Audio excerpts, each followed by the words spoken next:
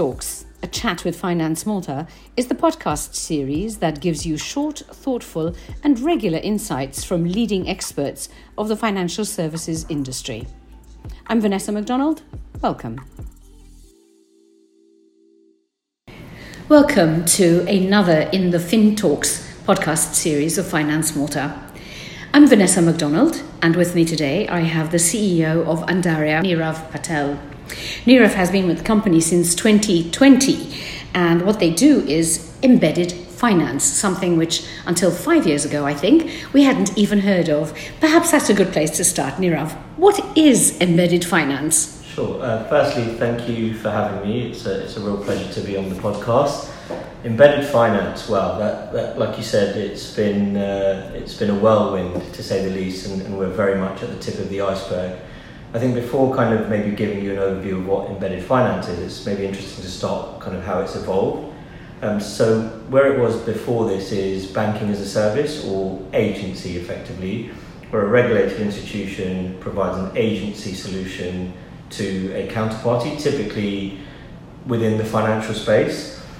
Now, what we've seen over the last few years within the industry is that there's been a lack of control, be it from a risk perspective or be it from an AML standpoint, which has led to firms within this space either winding up or kind of having the regulator on their back saying that this solution is not quite as robust from that standpoint as it should be.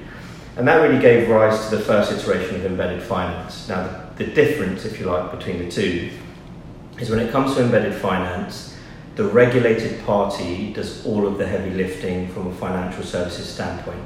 It's predicated on technology, so therefore you would typically integrate, and typically into a non-financial institution, so kind of your regular businesses, but you would integrate via API, and now that gives the ability for that business under its own brand to offer financial services. With Andariya specifically, that would be payments accounts related, and really the opportunity there is that you're not diluting the brand of our client, but you're effectively entering a pre-existing ecosystem and now turning what once would have been a cost into a revenue generator for our client base.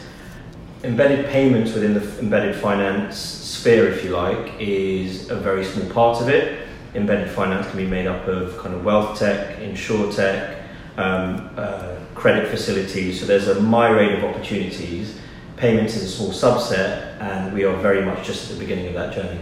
And when you talk about offering a service, is this customizable or is it something, a one-size-fits-all kind of package? It's probably a little bit of both, I'd say. So what we don't do is necessarily go out there and create bespoke for every single client, because that becomes untenable. Which is too expensive, yes. Too intensive, too expensive, exactly. What we do is have a baseline or a foundation. Now that foundation gives you enough to get you off the ground from an MVP standpoint. And then what we can do is that last mile bit, if you like, and really understanding what the client's needs are, that's where we really come into play, and we can tweak that last mile element to make it viable for the underlying business. It's still actually quite a growth industry. I was reading that it's worth some 7 trillion globally already, but obviously there's a lot further to go. There is. Pardon my ignorance, but is this something that would obviously benefit e-commerce? Because one of the things you said in a member spotlight for Finance Malta recently was the democratization of payments. Absolutely, there is a real opportunity within that space. And let's take the democratization of payments.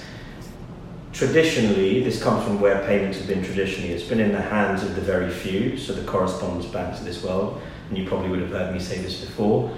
And really, they've been the ones that hold the flows of transactions. But as technology has iterated, it now gives financial technology companies like ourselves to integrate directly into the likes of SEPA and faster payments, or any other countries that have a local clearinghouse. That now gives us the ability to provide very commercial rates to our downstream clients, which means they can now enter the market and offer that to their ecosystem. Hence the democratization. Exactly. So that passing on of that streamlining of the cost, creating more efficiency, having less intermediaries in play means you've got more instant settlement, you've got just further clarity in the overall process, And I think that goes a long way, especially in an environment where kind of finance has traditionally been seen as kind of run by the very few. This is now kind of broadening that scope so that everyone can see and utilise the services that are available. You mentioned the magic words SEPA and the sort of cross-border payments and so on. Is that one of the reasons that you're in Malta? How has that affected you? Absolutely. So cross-border payments is, again, from a Maltese standpoint, our real angle is the SEPA direct clearing. Cross-border is a natural growth of our product line. But I think one of the challenges within that space is kind of the utilisation of Maltese IBANs throughout Europe. And that's something that we're working on internally as much as we can from a PR standpoint. Shouldn't that be automatic? I mean, we're part of SEPA. Exactly. So by outright law, if you like, there shouldn't be any IBAN discrimination. But what we find is that clients from particular jurisdictions will not want to utilise Maltese IBANs, and there's a couple of other IBANs that they'll have a similar scenario for. So we're working actively to ensure that the repute from a Maltese standpoint is growing, but it's something that needs to maybe be challenged on a wider front. Very interesting point. Thank you for bringing it up. One of the important points about something like this is that it's basically very nimble and it's based on innovation, as you said, technology. So anytime we talk about fintech, it's almost out of date by the time the podcast is published. How on earth do the regulatory frameworks keep up with that? So I think there's an element of chicken and egg in this, but I think it's also important that regulation is guided by innovation as opposed to the other way around. Because if you did it the other way around, arguably you stifle innovation. The challenge is really that innovation is driven openly with the regulator, so that any parties that are driving innovation are having an open discussion with the regulator. Number one, to ensure viability, but also to ensure that if the regulation doesn't quite cover it, that there can be movements and things that need to happen start happening at the regulator to ensure that deliverability. So I think that's always the challenge, the chicken and egg situation. But I think open communication with the regulator is key. It's something that we do from a front foot perspective within Andaria, and it's something that I believe is the pure foundation of how you continue to have innovation within the industry. Yes, and of course you are registered both by the MFSA and the Financial Conduct Authority in the UK. So again, you're dealing with two completely different jurisdictions. One of the problems with any kind of innovation is that the crooks, if you like, the cyber criminals seem to always be one step ahead. Sure. So with something like this, how do you deal with cybersecurity? Because it must be, and even data protection.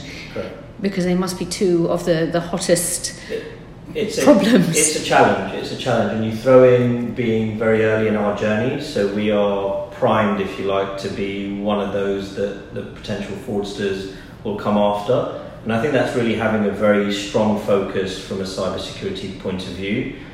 We have an information security team in-house that work on daily, not only on internal controls, but how our external controls are set up.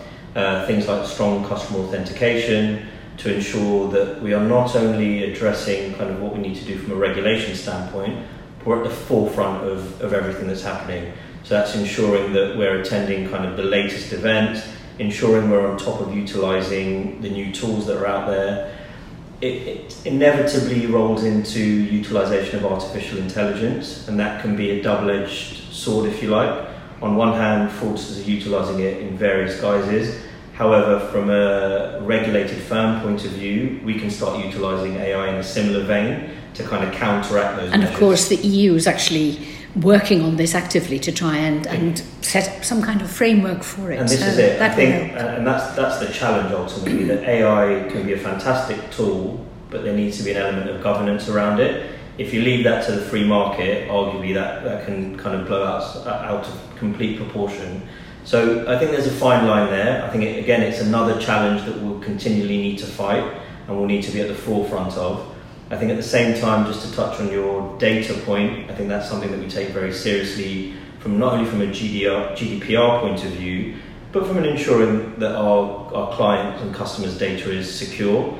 And that we're not kind of holding on to anything that we don't need to, and there's always that kind of framework that we'll always abide by.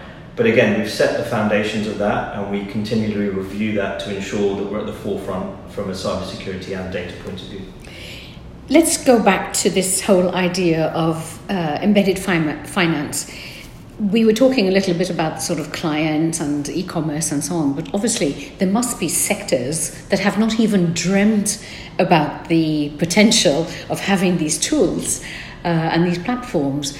What do you see as being the most exciting sectors going forward? There's a couple that come to mind from our point of view, and they're broadly, I'll call them memberships and mobility. Memberships can be anything where it can be typically community driven, it can be fan driven, so naturally anything that's in the sports space, but not only professional, but through every tier, so from kind of kids going to youth clubs through to professionals at all levels, there is now an ability to integrate embedded finance because there's a membership involved somewhere. You then take that to communities, so if there's expat communities within Malta, for example, they are typically driven by memberships of organisations. There is an opportunity there. And we are, again, very much at the tip of the iceberg there. What we are doing is focusing on sports clubs because there is nothing more tribal than a fan. And why that is good for us, if you like, from an embedded finance standpoint, is the sports club is already on our client's phone, if you like. And if we're enhancing a product, enhancing a service, we're giving them added value, and that just feels like a natural in from an embedded finance standpoint. Mobility, in a similar vein, anything that involves any form of transport. I mean, be it as benign as kind of taxi service to something as unique as what we've seen a growth in terms of delivery of food and that type of space. There is again an ecosystem of kind of drivers, the company itself, suppliers, and ultimately wherever you have an ecosystem, there is an opportunity to embed. Our challenge is really around plugging the education gap. So what we don't do is naturally go out and kind of push a sell down anyone's throat, for want of a better phrase. So it's really about putting thought leadership out there, really educating the environment. So number one, that they understand not only the benefits, the pros and cons, because it's important that we always give a balanced view that it's not right for everyone and it's not a one-size-fits-all, as we said.